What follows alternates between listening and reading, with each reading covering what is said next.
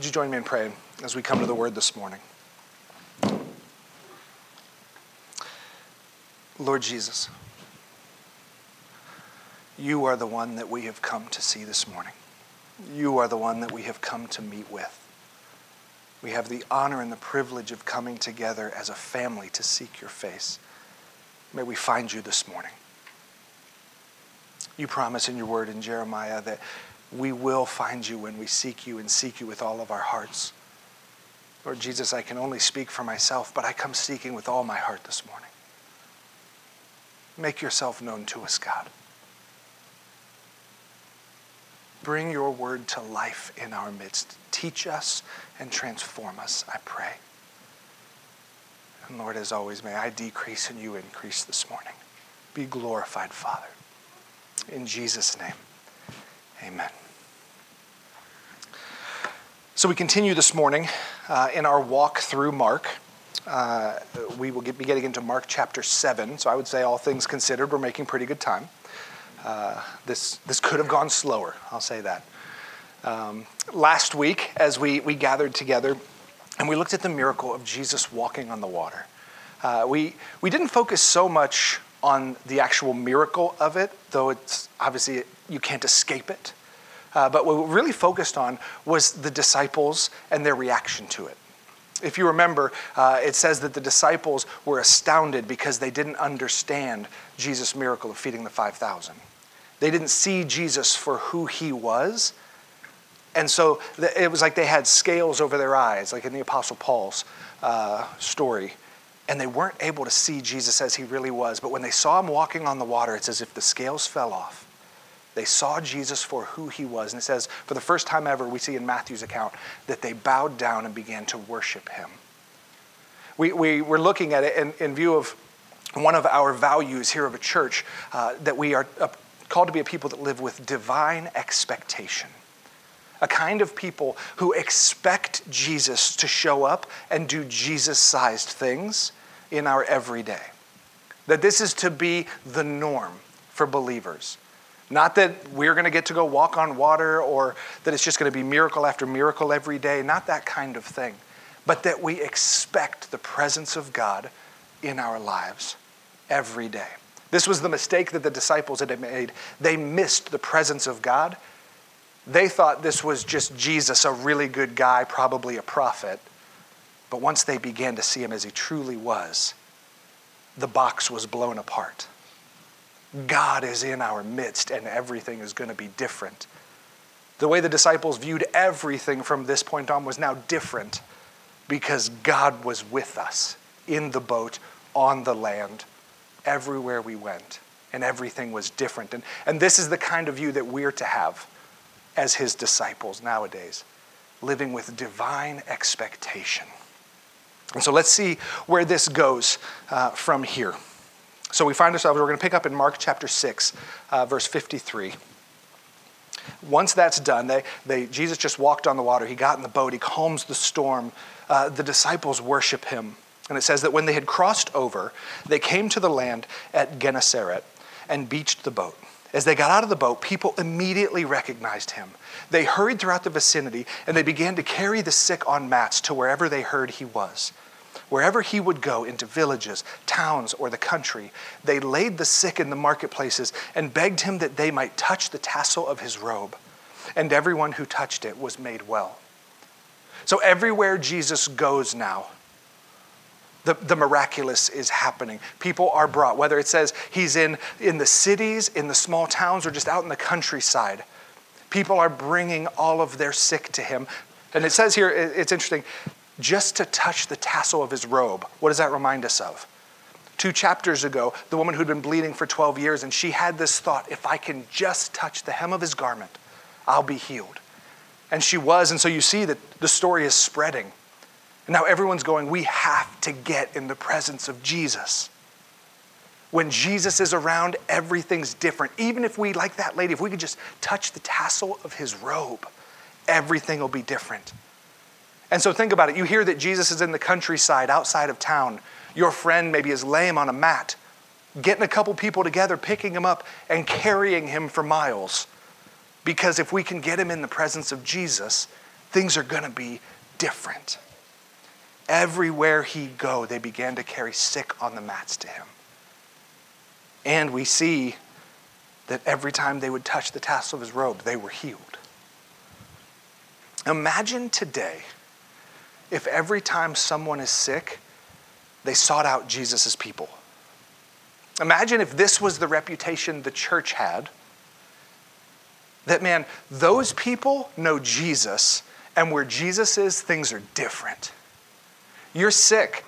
Well, have you called a doctor? Cool. Do you know any Christians? Because crazy things happen when they pray. Because everyone I know who's come into their presence, like something's different. Sometimes people got healed and sometimes they didn't. But things are different around those people. Those people have some stuff that I don't understand. Can you imagine that? This is what we see in the book of Acts. After Jesus leaves, and now his disciples, the apostles, are starting to build the church, and everywhere they go, people are bringing sick to them and all this, because they knew, boy, that Peter guy has been with Jesus, and now wherever that Peter guy is, things are different. There is something there. It doesn't say that everyone knew that why it was different, all that. They just knew where Jesus is, things are different. And then later we see where Jesus' people are, things are different. And the crowds began to flock because there's power there. This is the kingdom that we're talking about. There is something different about Jesus' kingdom people. We have to be around them. I don't even understand it. We just got to get close to them because they got something I need.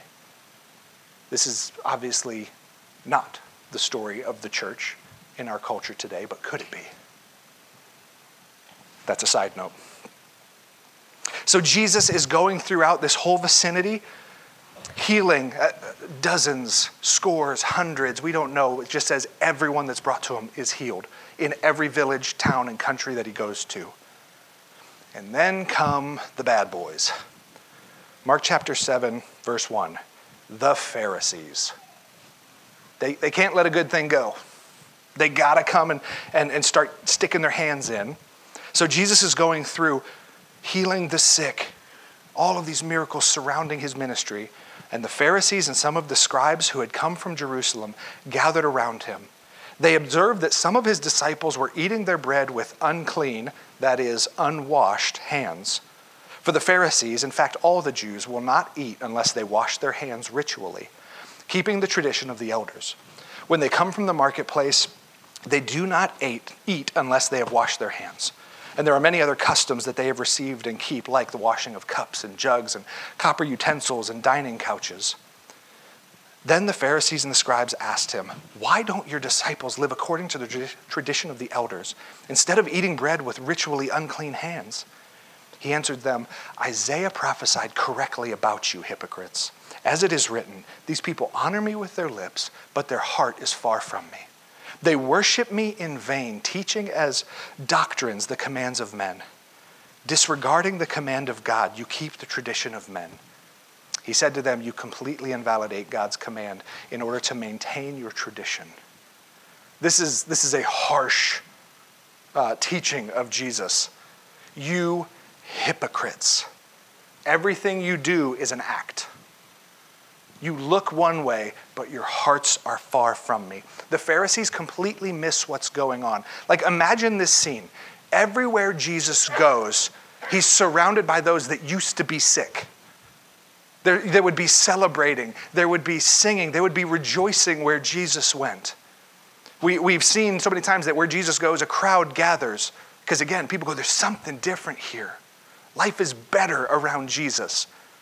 And yet in come the Pharisees in the midst of the rejoicing, in the midst of the storytelling. Did you hear what happened yesterday? What about last week? And all of these conversations. And the Pharisees go, "How come you guys aren't washing their hands? What's up with that, Jesus? Really? Dirty hands, Jesus?" It's ridiculous. When you actually put yourself into the story, it's preposterous. The sick are being healed, the lame walking, the blind seeing. But your guys didn't wash their hands. It's stupid. But this is what they bring. This is the level that the Pharisees were at. They were more concerned about petty arguments. They were more concerned about trying to find some chink in Jesus' armor so they could build themselves back up than they were literally seeing kingdom work be done all around them. They've witnessed this because it's happening all over the place. They've seen it, they've witnessed it, and they ignore it. They're more concerned with petty arguments than with seeing the kingdom be built. Why does Jesus get so mad at the Pharisees, though? You would think at some point in time he's just going to go, you guys don't get it, and just move on. I'm too busy to enter into your petty little arguments. There's kingdom work to be done. But Jesus always responds to the Pharisees and responds strongly to the Pharisees. And have you ever stopped and asked why? Think about this. The people that are being healed, the people that are being set free, are the people that the Pharisees have been called to shepherd. If anyone should be rejoicing at the works of Jesus, it should be the Pharisees. They have been called to be the shepherds of Israel, to see Israel become the people that God created to be, to live their lives, to lead and for the betterment of the people. Yet they witness these miracles and they're actually mad about it. They're actually going, we got to stop this guy. This is the shepherds that Israel had at the time. These were the people that God had called and placed to lead Israel, and this is how they were using it. Let's take this guy down. He has the audacity to heal the people that we've been called to love. Let's get him. And Jesus will have none of it. You hypocrites. You notice it's not the average sinner, quote unquote, that Jesus comes down on. When Jesus comes up against prostitutes and tax collectors and those that just have the vague sinners, what's his response to them? Love, compassion, gentleness, invitation. When Jesus comes up against those who are supposed to know better, those who have the Old Testament word and most of it's memorized, like they've been put in a place to lead and they've chose to use it selfishly. They've chose to tear down instead of build up, and Jesus comes down hard on them time and time again. Because Jesus sees deeper. Jesus says, Pharisees, here's what's really going on. It's not just that you guys don't understand the miracles that are happening. You have a heart problem. Look at what he says there in verse 6. He answered them, Isaiah prophesied correctly about you hypocrites. As it is written, these people, the Pharisees, honor me with their lips, but their hearts are far from me. It's a show. You are trying to look the part, but your heart is not drawing near to me. Your desire is not to grow closer to God, to see the kingdom of God advanced. Your desire is to put on a show and get some attaboys from people. And Jesus says, you hypocrites, I'll have none of it. The way that the Pharisees walked around, especially when it comes to this whole law of the elders and all of this stuff, the traditions, you got to wash these things from the marketplace before you get home because a dirty Gentile might have touched it. And if you touch something a dirty Gentile touched, what if you get some of that on you? You have to wash your hands because you never know who's out there in the marketplace. And what if some of their dirty lifestyle gets on you? So you got to wash. Is there anything wrong? Listen, in our 21st century culture, is there anything wrong with washing cups, jugs, copper utensils, dining couches, hands? Is there anything wrong with this? Zero. Jesus was not going, how dare you do the dishes? What Jesus was talking about was why they were doing these things. As if the world around them was going to contaminate them. We are so far above those dirty Gentiles. We are so far above anyone and anything else. We can't even, what if I touched bread that they touched? We have to wash it. This is the mentality that they had. It was this, I'm better than everyone else. I can't let any of them get on me kind of mentality. And it was repulsive to Jesus. Where did Jesus spend his time?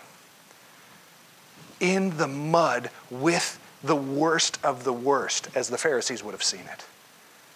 touching lepers, eating with prostitutes.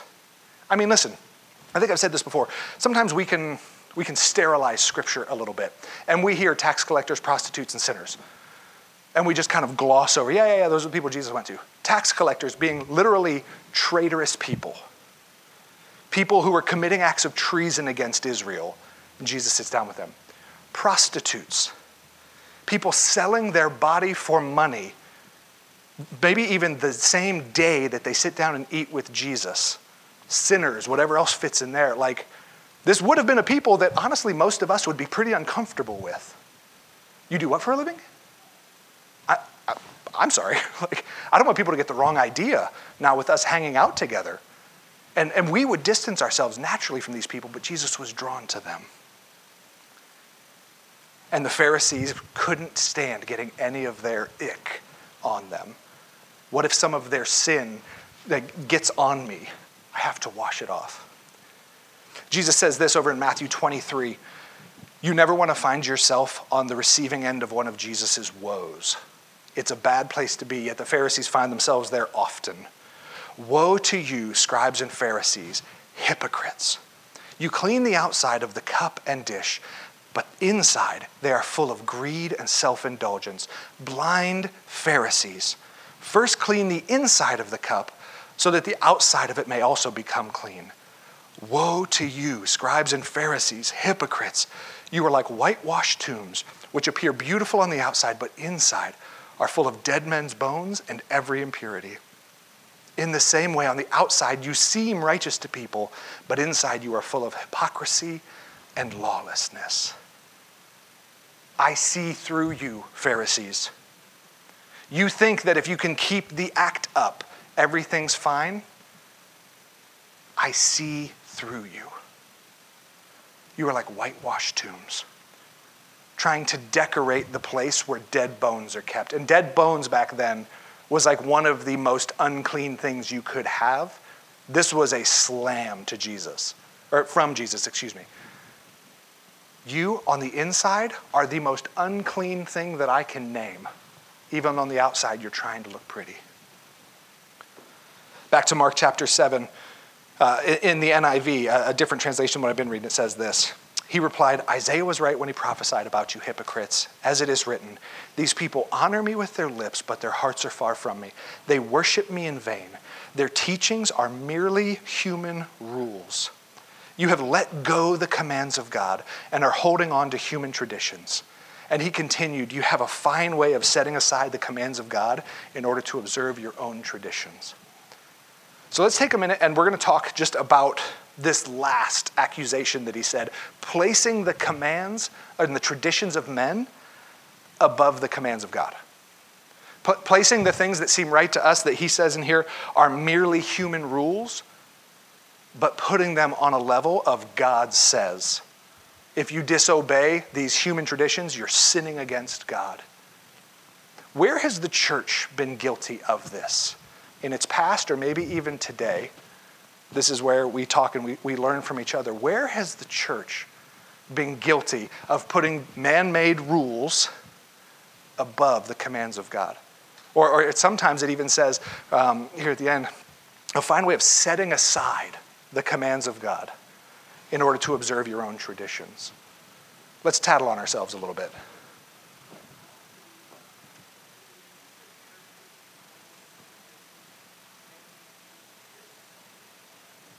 Right. Yeah. Yeah. Yeah.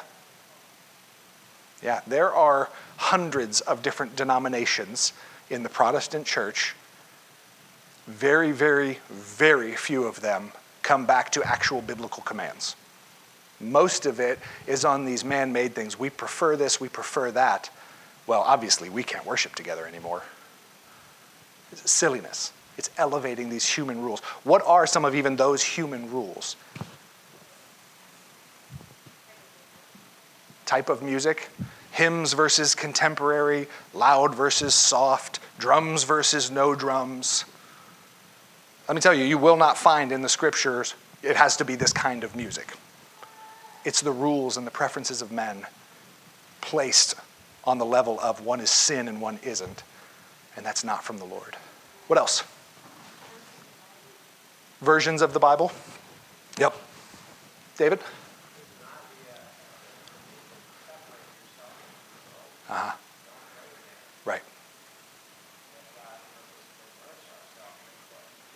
Yeah. Yeah. Yeah, and we're going to deal with that one in depth here in a little bit, but that whole idea of Christians aren't allowed to go to these places or to be with these people, again, kind of like the Pharisees, because you might get some of it on you. That is not a command of God. It's certainly not the way that we saw Jesus demonstrating life. What else? Tim?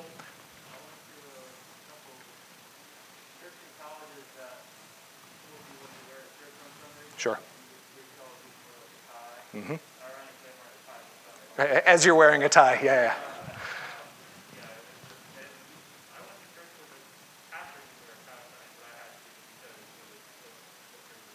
Right. Yeah, the dress codes, they have been some of the most frustrating things to me with churches, and if you're not wearing this, if you're not wearing that, if you are wearing this or you are wearing that, you may not even be welcome here, kind of thing. You will never find a passage of Scripture that says anything near that, yet those rules have been elevated. Anything else?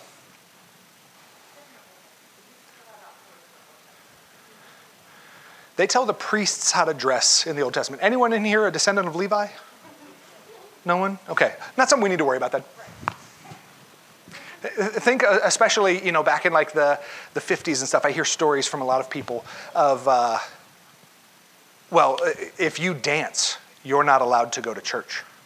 You know what I mean? Like I remember when Kim and I had our wedding reception, we were allowed to dance. We had our reception at the church where we had our wedding. We were allowed to dance as long as it was outside, because you couldn't dance inside. And at the time, we're like, yeah, okay, fine. It wasn't a big deal. But going, wait, what? It's where you dance? Cards were a big thing. For a long time, if you played cards, you were automatically a sinner. Now we look at it and it's silliness. But back then, Kim's dad will tell stories about like his aunt, I think it was, who would go upstairs into a quiet room and close the door so that she could play solitaire. Because if anybody found out, literally she'd be kicked out of the church. And you're just like, what are we doing? We have a tendency to place the rules of man on the same level or at times even higher than the commands of God. To place what it really comes down to is our own preference above God's command or in place of. And it is incredibly dangerous. Jesus, again, these woe to you scribes, that's what this is talking about. You are so worried about building up this image and setting up all of these rules of men, traditions of the elders, merely human rules, and you're trying to place them on people as if it's a command of God, and all it becomes is a weight to carry. You are crushing my people, you hypocrites, you broods of vipers, you whitewashed tombs. This is something that we have to guard against ourselves. I know there are some who don't like that, or at least haven't liked in the past how I dress up here. Doesn't make them comfortable. It's not from their tradition or whatever. Thankfully, I've never had anyone come and like, you're sinning against God. Because at that point, we have to look at it and we go, is this a preference thing? Is this a man-made rule? Is this, I would think it would be better this way or that way? Or is this a sin issue?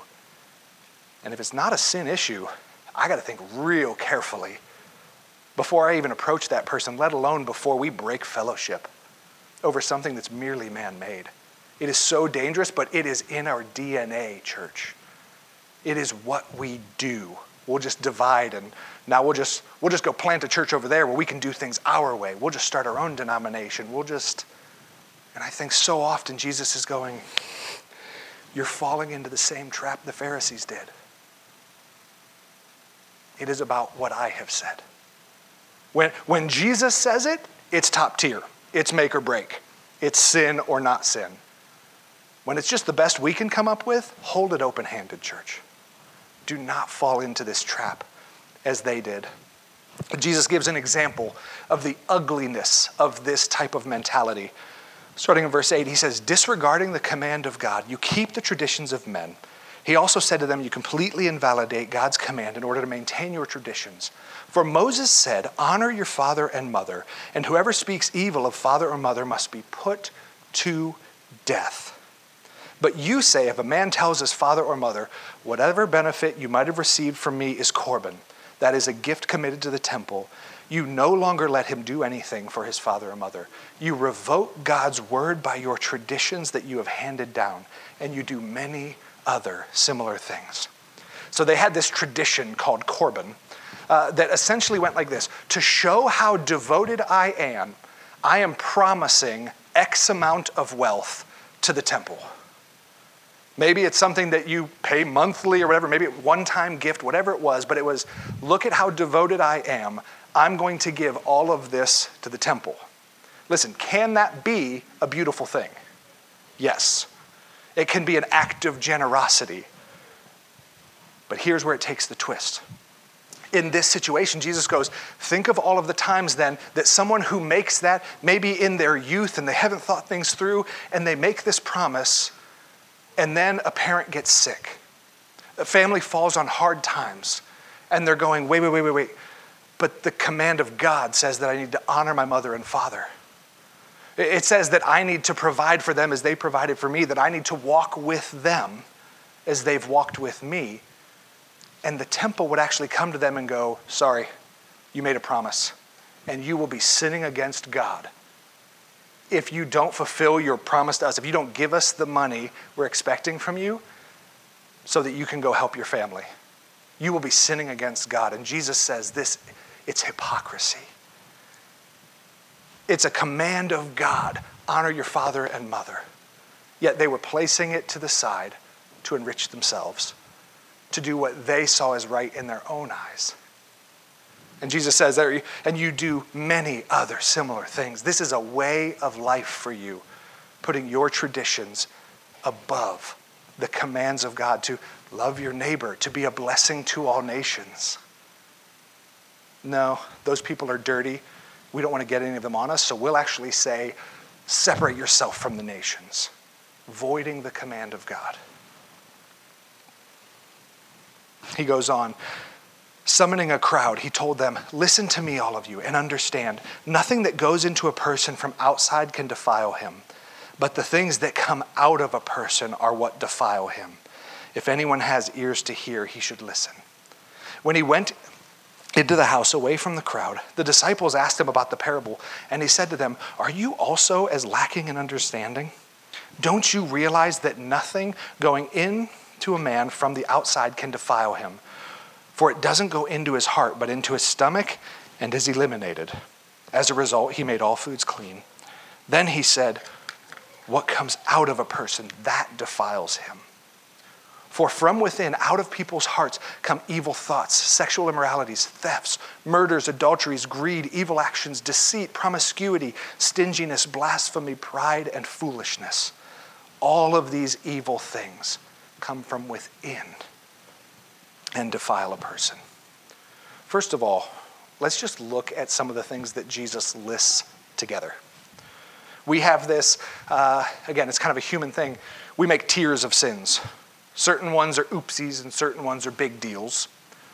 And yet Jesus says evil thoughts, sexual immoralities, thefts, murders, and we go, whoa, some bad things. Promiscuity, sex outside of God's design in marriage, whoa. Stinginess. What?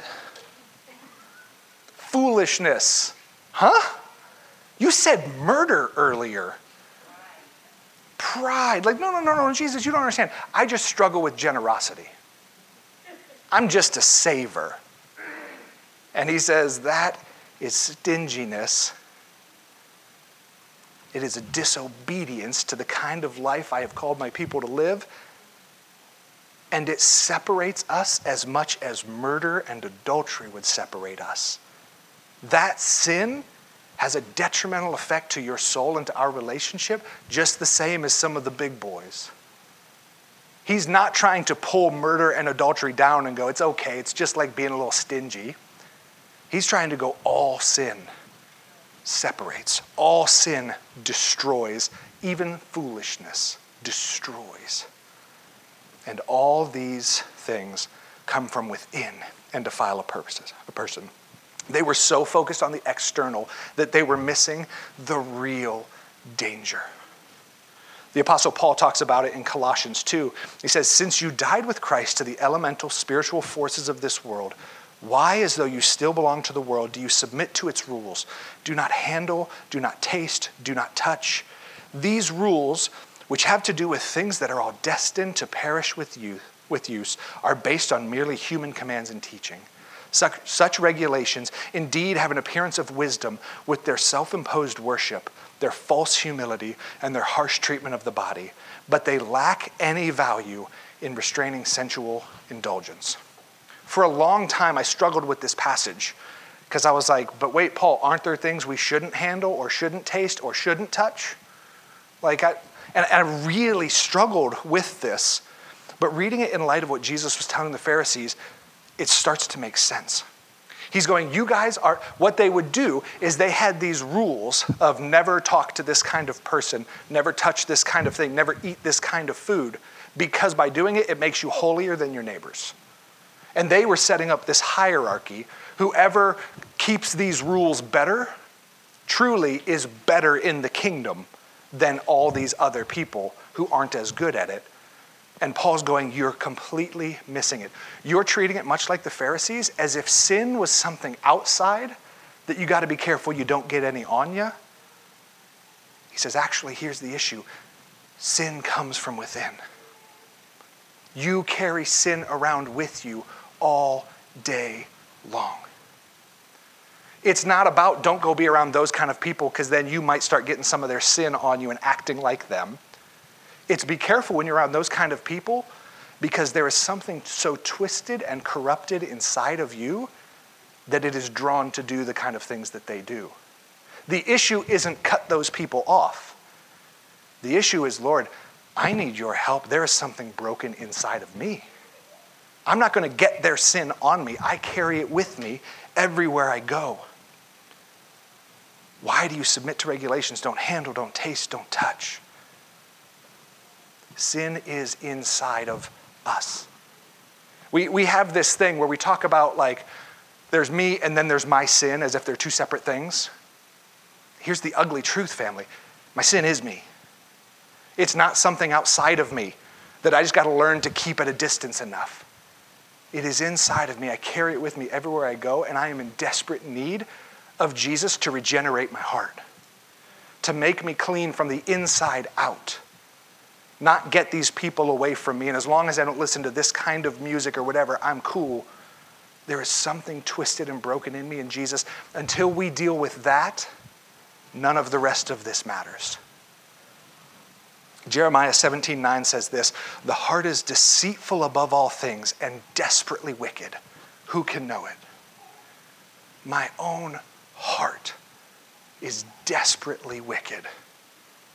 And it's not about keeping these rules up or these rules up. It's about Jesus. If you don't give me a new heart, if you don't do a transforming work in me today, I'm sunk. I can't keep the rules good enough. There's still sin and brokenness in me. I need you to bring healing. I need you to change me from the inside out. I love that sound, by the way. Colossians 2 again, do not handle, do not taste, do not touch. These rules, which have to do with things that are all destined to perish with use, listen to this, are based on merely human commands and teachings. Such regulations have an appearance of wisdom with their self-imposed worship. Look at me. Look at how holy I am. Look at how well I keep the rules. Look at how far away I keep the world from me. Self-imposed worship. Their false humility and their harsh treatment of the body. Nobody says no to themselves more than I do. I haven't been to a movie rated above G in 25 years. Look at me. They treat themselves harshly, but they lack any value in restraining sensual indulgence because sin is not something outside. The problem is sin is inside. Those sensual indulgences are already in me. Keeping the rules doesn't help. So let's talk about this again. And this is a tough one to get your mind around. And so if there's some quiet, that's okay. Where are we in danger of doing the same thing today? These man-made rules, these harsh treatments of the body, these regulations don't handle, don't taste, don't touch. But they're not actually helping us to deal with the problem. What could this look like today? It's a hard question, I admit it. Yeah.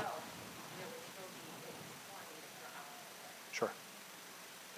Yeah, and you got to keep whitewashing the tomb, hoping that no one sees what's inside. I'll say this: if there's anything you have in your life that no one else knows about you, and even to think about telling someone, there's that little, I don't think I could do that, or I'd be so ashamed. You're in danger. Be careful. I'm not saying you need to come up to a microphone and share with everybody and shout it from the rooftops. But if there's no one in your life that knows that thing about you, be careful. You're in an incredibly dangerous place. What else could this look like? Right. Yeah, some of these things that Paul's talking about may have been good things. Maybe even things that Jesus had commanded or whatever, but they had been turned into this, look at me, look how good I am. Or sometimes maybe even, like with reading your Bible, a temptation we all fall into at times is, now God owes me because I've been good. And I read his word every day for the last X amount of time. Now he owes me something good. And just going, we've twisted it, we've missed it. I think of like holy huddles. Like David had shared earlier, this idea that it's a messed up thinking in the church. You can't be around those people. Those kinds of people will kind of infect you with their sin. And so we don't talk to those kind of people. We don't have those kind of people over to our house. We don't rub elbows. We don't share a meal with those kinds of people. Instead, let's just band together because you're safe and I'm safe. And the whole point is to stay as far away from sin and sinful people as possible. Look at how holy we are. Yet what is the command that God has given us? Go into all nations, making disciples. We disregard the command of God for what makes sense in our heads. If I hang out with those people, I might become like them. So instead, I'm going to disregard God's command and steer clear of those people because I don't want to get anything on me. Go ahead. What do we got? There. Sure.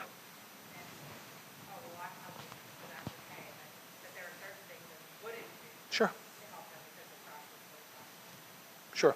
Yeah, there's healthy boundaries. There's things that truly, according to Scripture, we shouldn't do. There's enabling. There's some of those kinds of things. But I think that those are probably further out than most of us are comfortable with. I think we're actually called to be more generous, more forgiving, more loving than we're comfortable with. And so we just kind of have brought the lines further in and gone,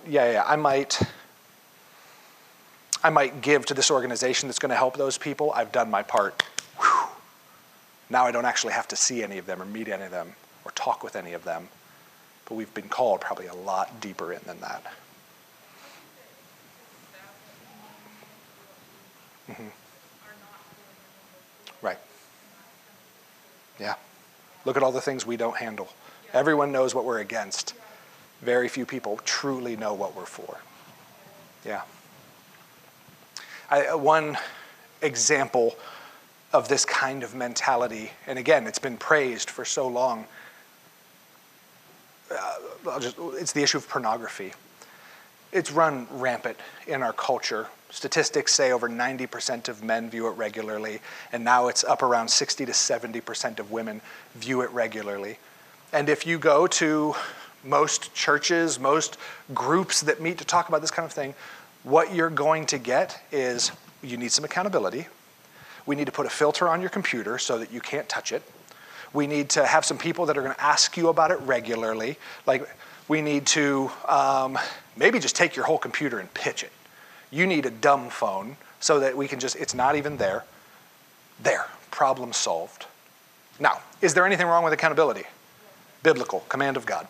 Is there anything wrong with having some kind of filter on your computer or going, you know what, I need to just get this thing out of my life for a time? Is there anything wrong with that? No. Is that, it takes it away. Now your pornography viewing is at 0%. Is your heart any healthier? Is the wound that was inside of you that was drawing you towards that kind of objectification or whatever it may be, has that wound been healed? No. Your heart has not been made new. You learn to keep up some new rules. And here's what happens it's with any kind of addiction or anything like that. If we don't actually get to the root and deal with the heart problem, I just pick up another addiction instead. I hear, I stopped drinking. I do smoke a lot though now. I've transferred my addiction because what was really going on inside was never touched. I just learned don't handle, don't taste, don't touch. I am a fan of accountability. I am a fan of having a filter, having other people involved to walk with you, all of these things. I am a fan of it. But in and of itself, that will not deal with your problem.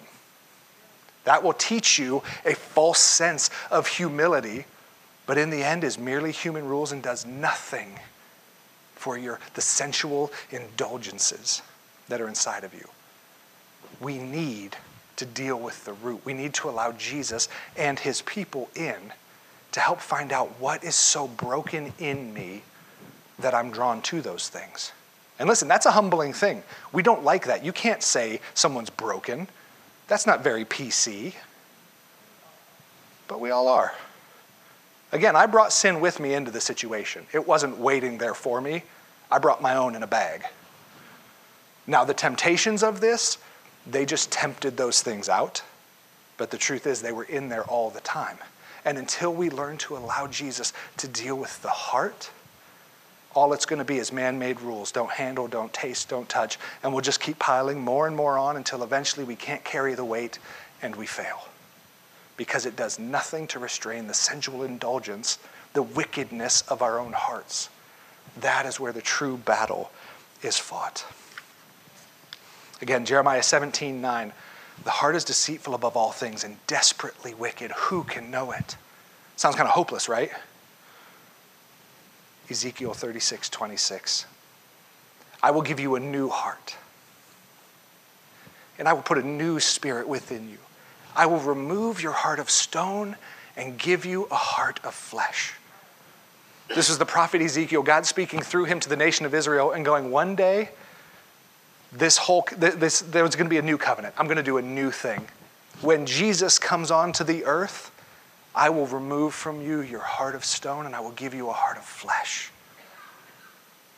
God is in the business of making things new. God is in the business of taking our wicked, sinful hearts and making them new. We talked last time about living with divine expectation. There's another part that we attach to that as one of our values as a church. The whole thing is divine expectation and engagement. And how we view that is that we're a people motivated by and hungry for the presence of God. We're looking for Jesus to move in our everyday and partnership with him in transformation. When Jesus moves, dead things are brought to life. Old things are made new. And it starts with me. Looking each day to go, Jesus, how are you seeking to make my heart new today? What parts of it are still stone and you're trying to remove them and give me a heart of flesh? Let me tell you, he's not just going to say, don't handle, don't taste, don't touch. He's going to go, this part of you is wounded. And we need to go there. The love of the Father is going to bring newness and it's going to bring healing. And the things that were once tempting now will hold no power over you because I've given you a new heart. I was using pornography as an example earlier. I can stand up here and tell you, and this is not hubris, and this is not me saying, wow, look at me. Pornography is not a temptation to me today. I lived for about 10 years completely addicted. But when Jesus gave me a new heart, he didn't just say, don't do these things anymore. He took me to some hurtful places. He took me to some things that were broken inside of me, and he said, I want to make this new. Some places that I was completely unlovable, in my own view, and he poured out his love there. So that now those things that are outside, those temptations that the enemy may try to throw, the commercials, the movies, the whatever it may be that you didn't go looking for, they just show up. They don't hold power over me. Not because I just learned to keep the rules really well, but because I have a new heart. The parts in me that were broken and twisted and drawn to that have been healed. I'm not saying I'm a finished product either, but like Paul says, not looking at what's behind, but straining toward what's ahead, I press on towards the goal which Christ has called me heavenward. Not that I'm a finished product, but I don't got time for that. Jesus has healed me and I'm moving forward. This is what the church is to be about. I think this is how we need to approach areas of sin. Is not just, okay, let's get some accountability. Again, good pieces of the puzzle, but those are almost the Band-Aid. We got to stop the bleeding while the surgeon is going in and doing some heart work.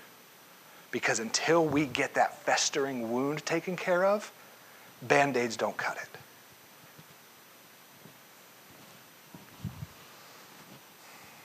Let me pray for us. This is a difficult topic. It's nuanced, and we don't like nuanced. We like always and never. And this is one I really feel I'm gonna pray and just ask the Lord to impress this on us. I feel like we truly need his Holy Spirit to come and enlighten us to those areas, to put his finger on some of those areas, and to help us walk forward. So let's pray. Again, just inviting the Lord to take this deeper. Lord Jesus, I don't say this often, but words fail me, God. This is such a deeply personal issue. This is such a painful place for many of us. We've preferred the don't handle, don't taste, don't touch, because to go to that place hurts too much. Can God really be trusted in that area of my life? What if he calls me to let someone else in? Can he be trusted with that? Lord, the answer is yes. You are good. You can be trusted. You will fulfill your promises, God, to remove our heart of stone and to give us hearts of flesh, to renew us, to transform us from the inside out, if we will trust you. So Lord, I am wholly reliant on your Holy Spirit to come and speak to your people, to place your finger on some of those areas in their hearts that are wounded, that are corrupted, that are twisted, and to begin to show yourself to them in those areas. Not just, hey, quit it, stop touching that, but truly pouring your love out, healing the wounded parts that even want to touch that. Truly in this way, Jesus, may we be more like you. May we then be freed to go to those that are in a situation that is scary for us, or in a situation where we're going, oh, I could never. May we be healed to the point where we are free to go where you send us, to whatever those people look like and however messy that situation may be like. May we be freed by you. Remove from us our hearts of stone and give us hearts of flesh, I pray. Do your work, Lord Jesus. Amen. I'm going to ask the music team to come up, and we're going to close with a song. And